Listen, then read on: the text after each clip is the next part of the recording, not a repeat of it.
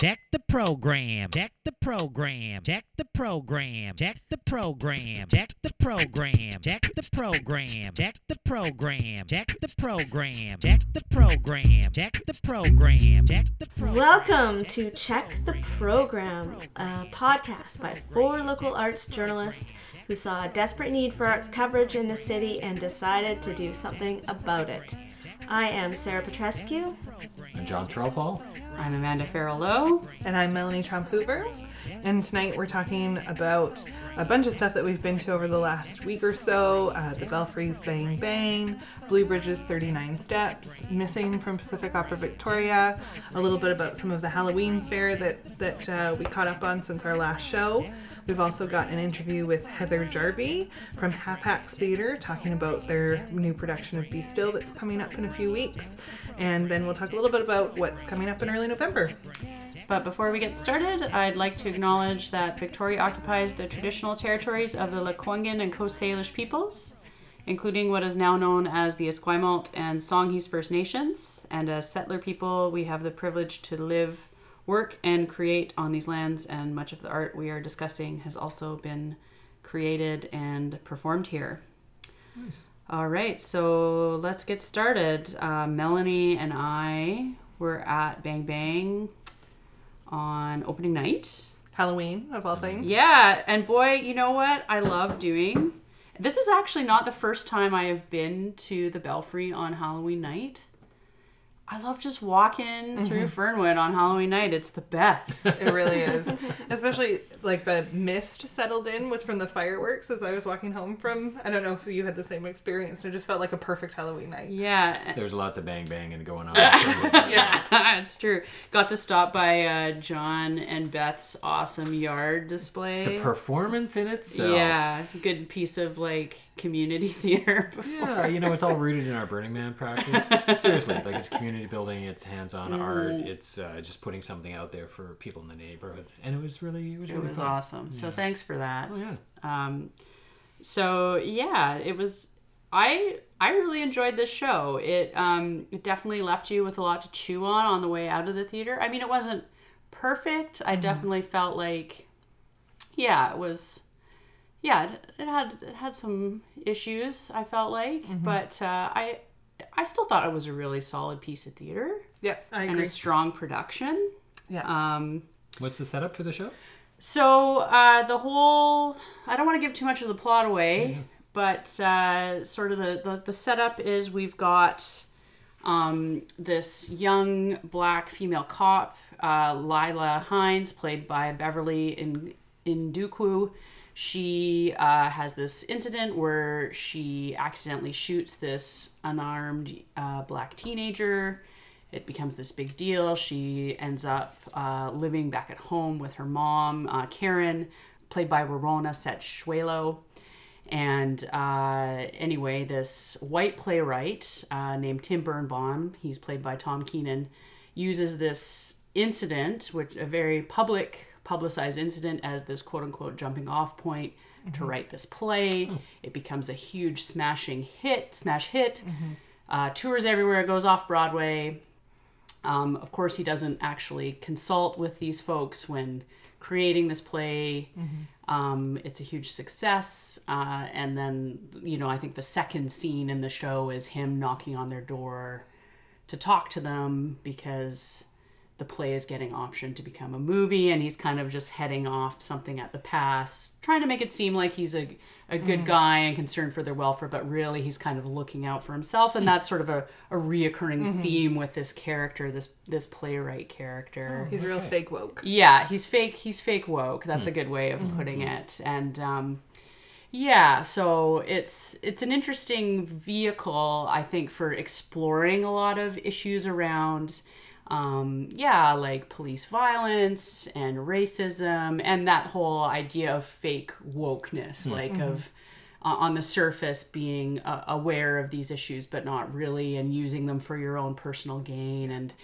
And I did, my friend that I went to the play with, and I couldn't help but agree with her, was like, I I couldn't deal with that playwright, man. He was just such an asshole. And I was like, yeah, you know, he was. Like, he was so unlikable. Mm-hmm. That character was so extremely unlikable. And I couldn't help but feel like, because this is a play written by a white playwright, did this white playwright character within this play have to be extremely unlikable, or else that would open up this potential hypocrisy. Yeah. Another white savior story. Yeah, totally. Like, Yeah. there were like maybe a couple of little glimpses of like parts where you had a little bit of empathy for this guy. Mm-hmm. But otherwise he was just like universally just a sleaze bucket. Like, he was so sleazy. He was. And I guess the foil to have those conversations, but it was almost distracting from it to a point, because he was just so like so garbage. Yeah. He was so unlikable every time he opened his mouth where I think maybe what the play was trying to set up is the various points of view, right? Where he was trying to raise, you know, this was a public incident that everybody knows about. So why can't I, like, what's the statute of limitations on this tragedy? Just because obviously as it was finding its success, she was reliving the trauma of it over and over again. And more people from her community from the community that they lived in were getting angry and protesting and you know, it just continued the trauma for her. But yet his, you know, reasonable points that are at least worth asking were really clouded by him being the that worst. was a big thing too, because I felt like, some of his arguments did have a bit of merit, but he was just such a dick. Like, and it just made you sort of dismiss any, so. And the first half, he's not wearing one of his socks, and that was so gross and so distracting. Well, it sounds miles away different from Mustard, which we saw from Kat Sandler last year. And that really divided audiences. I know, like, some people loved it, some people hated it. What's the sense on this one? I didn't see Mustard. Personally, I felt like this was a really solid production, a really solid show. I mean, some people are going to find some of the ideas in the show difficult to process, but I felt like overall as a show, judging by the conversations we had around this table about Mustard, I feel like it'd be less divisive as a production, like as an overall play. Yeah, there wasn't the, like, you know, violence that I know turned people off with Mustard. Some of the content, like the subject matter that people struggled with. This, I think everyone, like, can agree that it's a conversation worth having. Yeah. And I mean, unless you're thrown by swearing, I guess that's the one carryover from Mustard where there was some profane language. There was quite a bit of here. swearing in Do it. we know why we have 2 Kat Sandler plays 2 years in a row? I guess Michael Schmatta must have really liked Up the and plays. coming, or like well-known Canadian. Yeah, Canadian playwright. I did find it interesting that this play was programmed right after The Children, which is another, Topical right? issue. Yeah. Anyway, like, the production was great. There are 2 other characters in this play that kind of come in a little bit later. This former child star, Jackie Savage, played by Sebastian Hines, and his bodyguard, Tony Capello, played by Alex Potchgolden, who I actually thought was my favorite character in the show. He's like, he walks in and you think he's like this stereotypical Italian bodyguard guy and just a big dummy, but he has these very tender, sweet moments in the show, and has a lot of wisdom to offer when you kind of think that maybe he's just another dumb white guy, right? Just some notes on I thought the direction was really good. Yep. The whole play does take place in one living room, but great use of the furniture and the space. A couple of really nice little touches, like there's a storm happening for the whole time of the show, and some of the characters have to go out to the car to get things, and they open the door and there's actual rain falling outside instead of just like so the characters can go outside and they'll come back in and they'll be wet. Things like that. I thought that was really nice, and some nice like light streaming in through windows, like backlighting and stuff. So a lot of attention to detail. Yeah, just nice little attention to detail. Scott Henderson was the lighting designer today, so that was great. Like so overall, I thought it was a really solid production. Well, it's quite funny. Like there's lots of really funny bits in it. Melanie and I had a conversation outside the theater that she and her theater companion didn't quite feel that the big kind of climactic moment at the end was earned. And I thought about it after, and I think you're right. I don't know if it was. But, you know, there wasn't a lot of character development in this show. No. It was more about, the show was more about exploring ideas than about developing characters. Yeah, I agree. Right? There's a lot going on in this show that, like, isn't necessarily rooted in reality, I think, like, in terms of things that would actually happen in real life. Yep. Like, I was thinking, I'm like, okay, so would this incident happen, this guy write a play, have it be hugely successful, and then get an option in movie all within 2 years? I'm like, that's not really real. That was like, You have to suspend your disbelief. yeah, for a few I know, things. it's the theater, right? Like, Yes. but there were other Yeah. things too, where it's like, okay, well, you know, it's the theater, like, things aren't, you have to, but yeah, I feel like the show was less about character development and more about exploring some ideas, which it does, and it leaves you with a lot to think about at the end. So For days and days afterwards. yeah, so it's totally. well I'm worth still, it. you know, like, and yeah, just a lot to think about, like, how do we explore these ideas without harming people they happen to, right? Because these are important things to discuss, and, you know, gun violence is happening, and if we're going to be using real events to inspire art, what responsibility do we have to these communities? As white people, should we be telling these stories? Should we be letting other people tell these stories, helping them tell these stories, or is that just offloading emotional labor onto other people? Because, like, yeah, there's a lot of, it's complicated and it's messy, and anyway, just lots to think about, and it's a great show. It sounds like it would be a good companion piece to the Belfries production of The Valley a couple of years ago with Joan McLeod's play, which was inspired by the Robert Jasinski killing at the airport, but, you know, very much looked at that idea of police violence in communities, but not in what sounds like a funny way at all. So. Yeah, I mean, like, I was glad it was a comedy, right? Like, it was... And yeah, like, it's kind of surprising how funny this show is. But anyway, it runs till November 24th at the Belfry. I'd highly recommend checking it out. Yeah, great. Yeah, strong cast, great production. Excellent. And yeah, as mentioned, a really interesting season from the Belfry so far. I'm really excited to see them challenging their audiences in this way. For sure, yeah. And on a totally other note, we saw Sarah and I saw the 39 Steps at Blue Bridge. Yeah. It's not super fun as well. Not a real thinker play, I'd say. No, it was sort of a fun, off-kilter, spooky Halloween show, I guess. A classic farce. So 39 Steps by Patrick Barlow and John Buchan, which was a play on Alfred Hitchcock's 39 Steps. I'm not a Hitchcock fan, really, but I find just the motifs and the character, his characters over the years, there's so many familiar things in it, so, but the highlight for the show is that it was just staged so wonderfully, and it was absolutely hilarious, an excellent cast.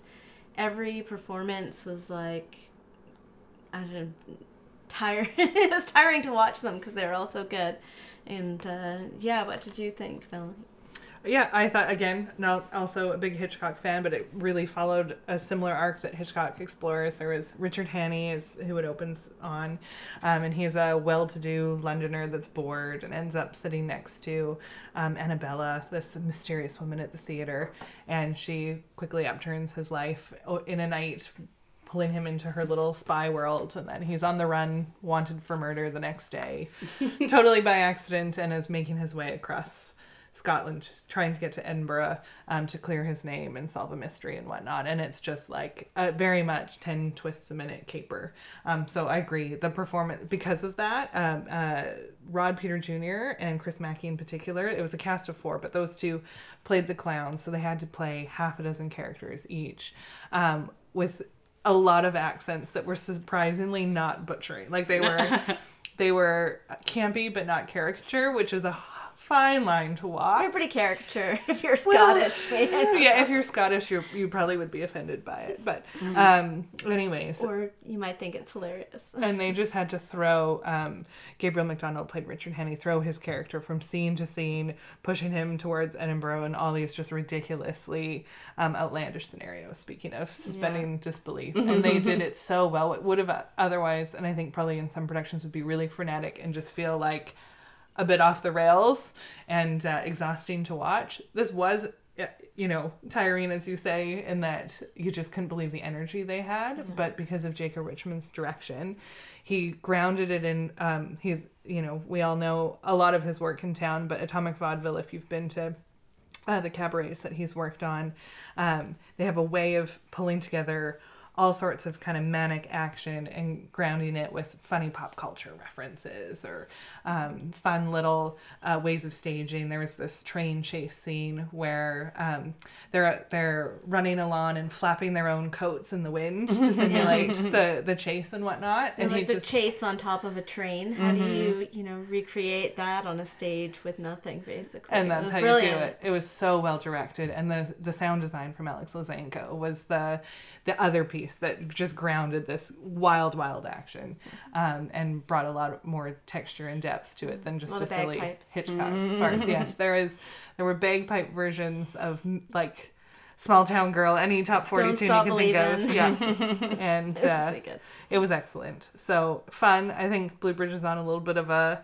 roll right now. The last couple shows they've like kind of let their hair down a little bit and are having fun with some of these classics and modernizing them in a way maybe a little bit than they have been before. I mean, they sent up Hitchcock's, of course, classic. Always there's a blonde or a brunette or a redhead, and his women are usually very poorly written, and they played with that. And Amanda Lissman did a great job of playing with that and bringing a little bit more gravitas to them than they're usually written. So yeah, lots of fun. Just closed this past weekend, but it started, kicked off their new season, and Billy Bishop, I think they're remounting in time for just around a Remembrance Day. Yeah. So that's a quick turnaround. And it was a busy couple weeks for our Atomic Vaudeville associated friends. At the same time, Rocky Horror Picture Show was going, which Britt Small is part of, and then also Atomic Vaudeville Cabaret, which I went to on the day after Halloween, November 1st, which is a Friday, and you'd think everyone would dress up. But there are two people dressed up, and I was one of them. People have this weird thing about, like, as soon as Halloween's over, it's like a cardinal sin to like have any Halloween related, like you can't have a party or anything. Come on. One of my coworkers, we had a Halloween party at work on the 31st, and she's like, "Oh yeah, I'm going to a Halloween party this weekend." I was like, "Wow, someone has guts to be throwing a Halloween party after Halloween." I know. What were you dressed as? I was just kind of like a spooky lady. Not many people were dressed up at the Belfry either. I did have a costume that I made for work, and it's a Vancouver special. That costume was amazing. Vancouver special, yeah. Kind of hard to walk around in, not really good to sit. I was gonna say, I wasn't gonna drag that out for Friday night. But yeah, the show was great. Atomic Vaudeville was great. I mean, I think, when did it start? 12 years ago? I feel like I've been going for 12 More years. than that. I remember going to their 10th anniversary. A while ago. Yeah, a while ago now. And it's been a while since I've been having kids and such, and they are late nights, usually involving a hangover. But, and this is no different. But, yeah, it was a great show. Their cast was excellent. Lots of young actors and then some familiar faces. It was just really well choreographed with Kelly Hobson and Britt Small. And then Jacob and Alex Osenko Jacob Richmond and Alex Osenko did the writing for the show. And it feels like when their show has a great storyline and it's really well rehearsed, it is especially when you go near impressive. The end of the run. It's like really tight. Yeah, and when talking about woke culture, that was a huge theme of the show. It was hosted by Tegan and Sarah, the Quinn sisters, Justine Shore and Kelly Hobson. They were hilarious. But it had a real millennial anxiety theme to it, and it was hilarious. So that was great. It definitely inspired me to make it out, keep going to more. So great. and for another completely different turn of Boy, styles. I John, went to you were nothing funny at all. I went to Pacific Opera Victoria's remount of Missing, which is the small chamber opera about the missing and murdered Indigenous women on the Highway of Tears, which I believe, Sarah, you saw the original mounting of it 2 years ago. Yeah. Originally co-commissioned by City Opera in Vancouver and POV. I loved everything about this show. Like the production was just seamless. Everything was great. The music was great. The singing was great. The cast was great. The projections were fantastic. Andy Morrow did the projection design for this show, and it was just incredible what they could do in that small. They did it in the Bauman Center, little tiny space, and it was just haunting what they presented on that small stage. Just a 2-night run, November 1st and 2nd. They're taking on the road to Regina. They're going to be showing it in Regina and then taking up to Prince George, which I think will be very emotional laden to see that on the stage in Prince George at the start of the Highway of Tears. Where I'm sure the audience it'll have much more resonance to it. But I would love to know if there's a way to get this show in front of as many people as possible, because you're talking about shows that are rooted in issues that do have conversations that come out of it. And not only is this a fantastic and powerful piece of art, but the issues it's dealing with are presented in such a way that it's just unflinching. Again, you've got the unsympathetic white character in it, and you've got Marion Newman, who plays this wonderful university instructor who's trying to get this other young university woman to understand her perspective of what's going on. And then you've got the central character of Ava, who's having this literal transformation due to her experience of finding the body of a murdered Indigenous woman in the woods after having a car accident herself. And it's haunting. Would it be something that's appropriate for like older students, or you'd have to be an older student, just because it's it's pretty about intense, 90 minutes, no intermission, full on opera, which can be challenging for any audience at all. But I think the fact that it is an opera really works well with the themes and the emotional weight of this piece. Operas traditionally dealing with larger-than-life characters and larger-than-life issues, often rooted around a tragedy of some kind and working in different languages. So here we have an opera that's in English and Gitscan, and it's surtitled, of course, which so many operas are, if they're Italian or French or German or whatever it may be. So opera as a motif really suits this show. And the issues are so big, and the personal tragedy is so overwhelming, and the characters that we see on stage, it just suits that operatic nature. Imagine it at like the NAC or something. I would love to see it at the NAC. Yeah, there's something powerful about seeing a small space too, because you're sitting with the people, like you really are within the performers.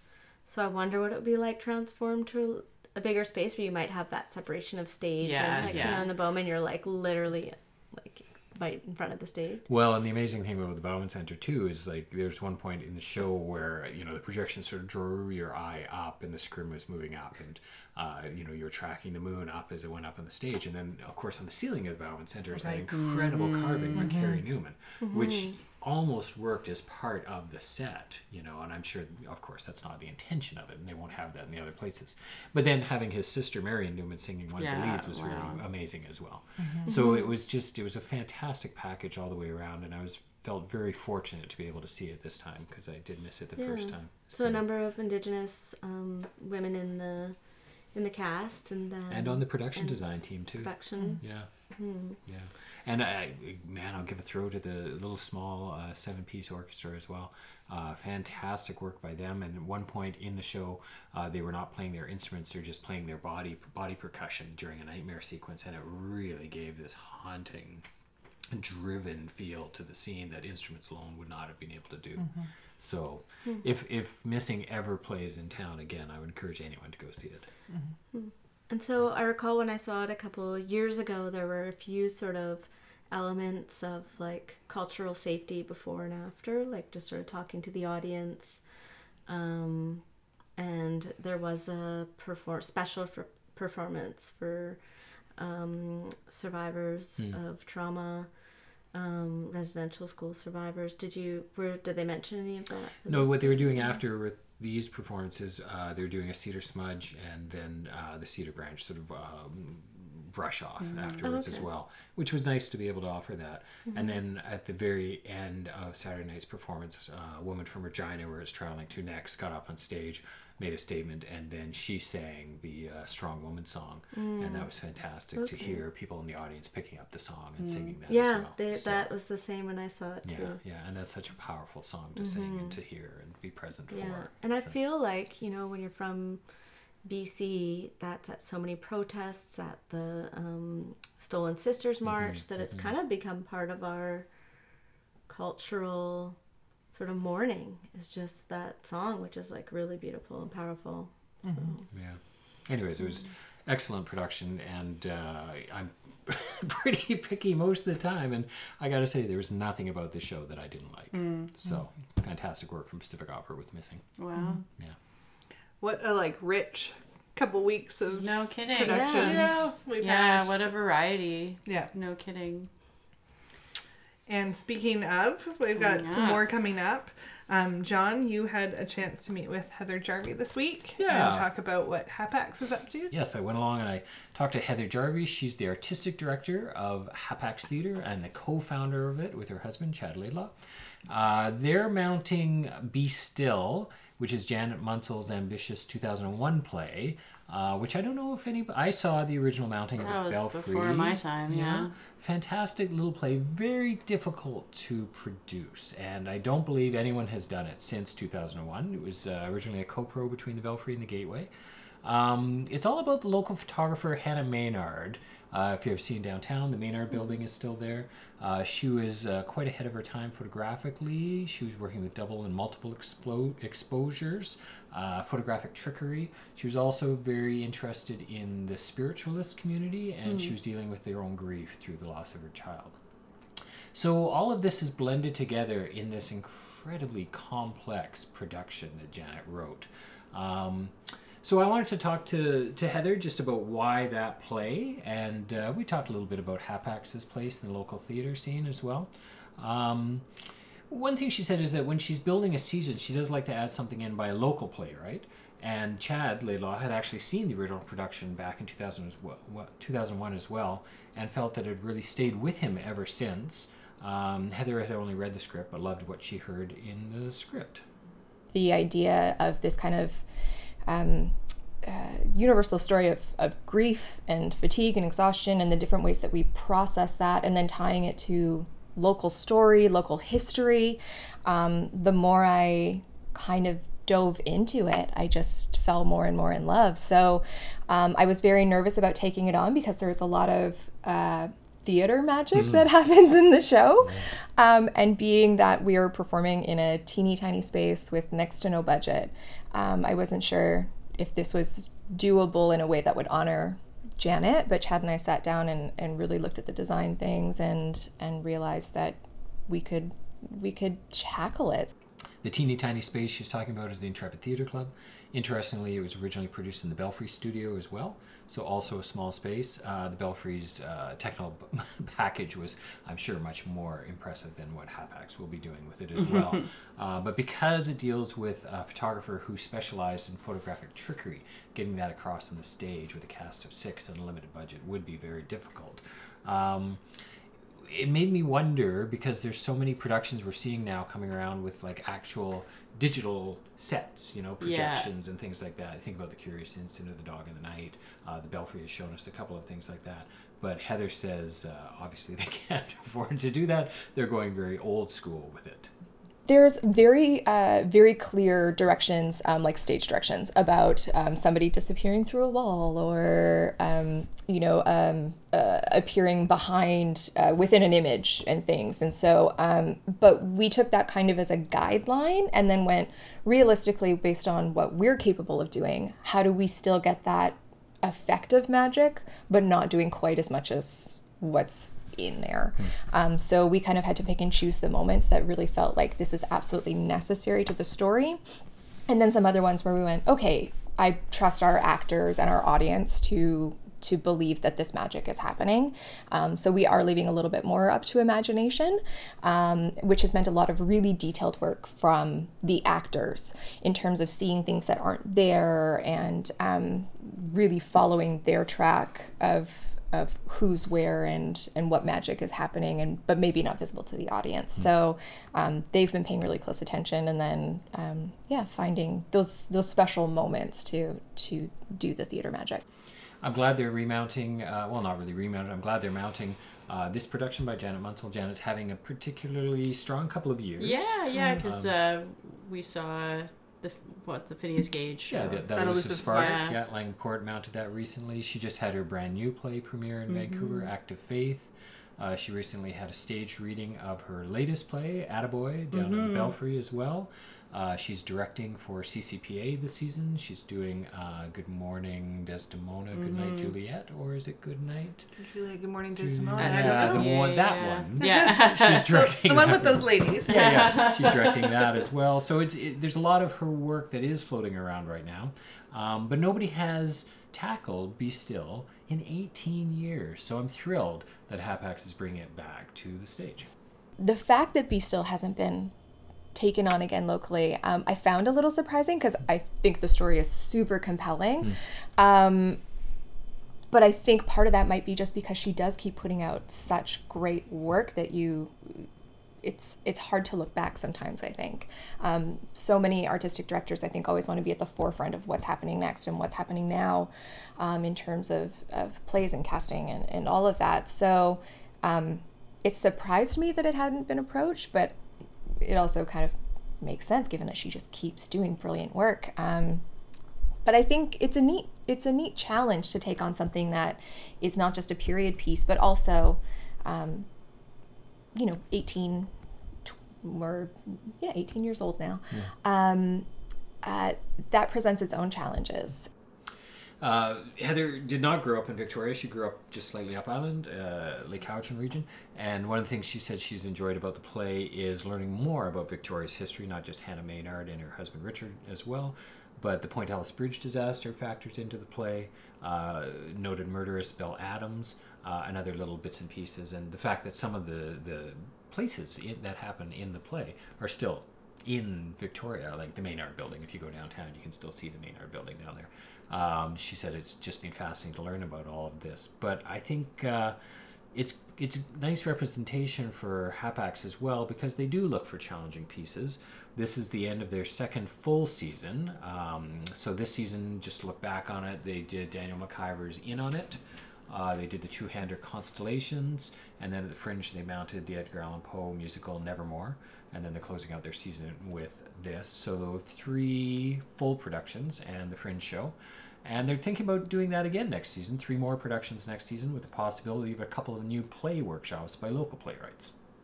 I want to look at stories that I gravitate towards, that I think our audience will, that offers real substance for actors to dive into, because I think having a performance background myself, that's what interested me most as an actor, was how to unpack these wonderful words and these wonderful stories. So that's always my first focus. And then I'm always looking to how do we support emerging artists, whether that's performers, designers, or playwrights. That's really, really important to me. And then also that we're featuring Canadian and female stories.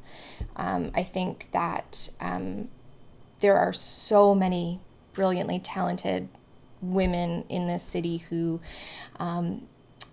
deserve more opportunities. And so if I can even help provide some of those, that's really kind of where my focus is right now. So yeah, good work with good people, good stories, and then opportunity. That sounds like a tagline right there. For those who don't know it, Hapax have been around since 2014. They've got 9 productions under their belt now. Most have been presented at either the ITC or Paul Phillips Hall at Little Fernwood. But they're still kind of the new kid on the block. So I did want to ask Heather if she felt there was room for new theater companies in Victoria. But I think that there is room for us. It is tricky being kind of seen as the new guys on the block. But I think it also kind of allows us a bit more freedom, because people don't know what to expect from us yet. We are still in a place where we can experiment with our seasons and the kind of shows we're producing, and we can test the waters. We've been really, really lucky and to receive such support from Victoria audiences so far.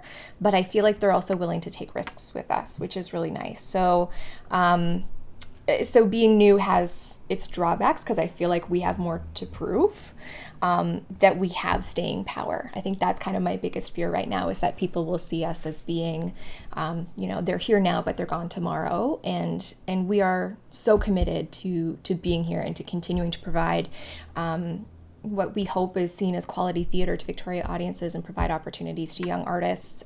So just like a new band or an up-and-coming band in town, a new theater company has to build an audience. They've got to build, the right kind of work for people as well. But just like the live music scene, one of the challenges they face is venues. And Heather says this is one of the biggest challenges they face as a company, not just where they present their shows, but how they build their season and where they can physically rehearse as well. Not to be dramatic, but I beat my head against a wall a little bit with, because it's not just about finding space to perform and working your schedule in around the 30 other companies who are trying to do the same thing.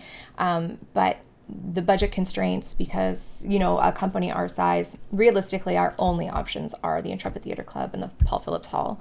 And they are already booked within an inch of their lives, a year in advance. But then we're also looking at where to rehearse. We do a fair amount of rehearsals in the apartment. I do a lot of table work with actors, so luckily we can kind of schedule that here. But then when it's time to put it on his feet, it is extremely challenging to compete with so many other companies and artists who, are doing the same thing as us and scrambling to find somewhere to fit in. So it has definitely changed my approach to where I put shows in the season. I am looking at the availability of spaces and then going, okay, so if I have a June show, that means I can't do, my spooky spot there, and I can't get a spot anywhere in October or November. So then how does that change the approach to building the season? And you wouldn't think it would be so challenging, but it's really hard. Yeah, you don't really think about that, hey? Not Like at all. rehearsal, yeah. Not at all. You got a 6-person cast though, and like she said, you can do a table reading. But when you've got to get it up on its feet and work on the blocking, especially a show like this, like a very difficult show like Be Still, where are you going to do that? Yeah. It's like that whole thing about, okay, well, and mounting an art show versus creating the art, right? Like you've got to make it somewhere first. Yeah. I've enjoyed almost everything I've seen Hapags do. So I'm really looking forward to this version of Be Still. I'll be going to it on opening weekend, November 15th, 16th, 22nd, 23rd at the Intrepid Theatre Club. You can also watch in January. They're going to be announcing their new season. They're going to do a season launch. And Heather's also directing Sondheim's Company for Langham Court coming up in January as well. Great. So she's very busy. Well, thanks, Heather, for taking the time to chat. And thanks, John. That was great. Yeah. So what else is coming up? John's headed to Be Still. Going to Be Still. I'll also be seeing Othello up at the Phoenix, Brian Richmond's Othello. We'll be at Rope at Langham Court Theatre this week, so Another Hitchcock. looking forward to that. Should be interesting. I'm headed to Puente Theater's remount of Fado. It opens on November 14th, and I saw it at the Fringe at White Eagle Hall, at their own venue, last year, and it was such an excellent production. And that it's been a bit of a theme, I guess, tonight, talking about an unlikable lead, and that was the problem with the show. My only problem with the show last year. And they said they're Retooled tweaking the script. it. Yeah, So I'm curious to see if that's the quibble they fix. And just, I mean, it's, if you've never seen Fado performed live, they have a beautiful, at least they did in their earlier production, this absolutely beautiful performer performing half a dozen Fado pieces that will just absolutely break your heart. So it's worth it to go for that alone. But I'm really excited to see how they've fine-tuned the script to improve upon a few of those pieces around character development. I love it when we get the Fringe remounts. Some of those best of the Fringes coming back in the fall. Girl Power being the obvious Girl one coming Power, up yeah. in December. Yeah, Early I think it's December. Early December. And yeah. tickets are flying for that one. So Oh, Well, I yeah. had such if you want to good see buzz. it, don't sit on that. Yeah. And the Wonderheads, too. Yeah. That's going fast. Different show, but Yeah. they had a Fringe show. I'm actually heading out of town to Kelowna to go see Bruce McCullough's new solo show with my Really? sister. Yeah. Really? Yeah. Excellent. Yeah. But if I were to recommend something coming up in the next couple weeks, music recommendation, Snotty Nose Red Kids and the Sorority are playing at the Capitol Ballroom on November 15th. It's the final, might be one of the absolute last shows that the sorority are doing. It's the end of their farewell tour. They're a hip hop group out of Toronto. Havaya Mighty is, she won the Polaris Prize this year. Did I say that name right? Yeah, I think so. Yeah.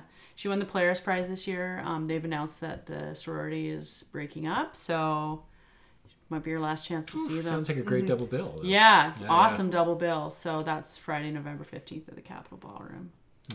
Talk about local music. At our Halloween display in my driveway, I had Astrocolor's latest album just on a loop. And, it really, people walked up and they're like, hey, what's this? Pretty great. So I went and thanks saw, for the soundtrack. yeah, I went and saw Righteous Rainbows of Togetherness right after the Belfry on Halloween night.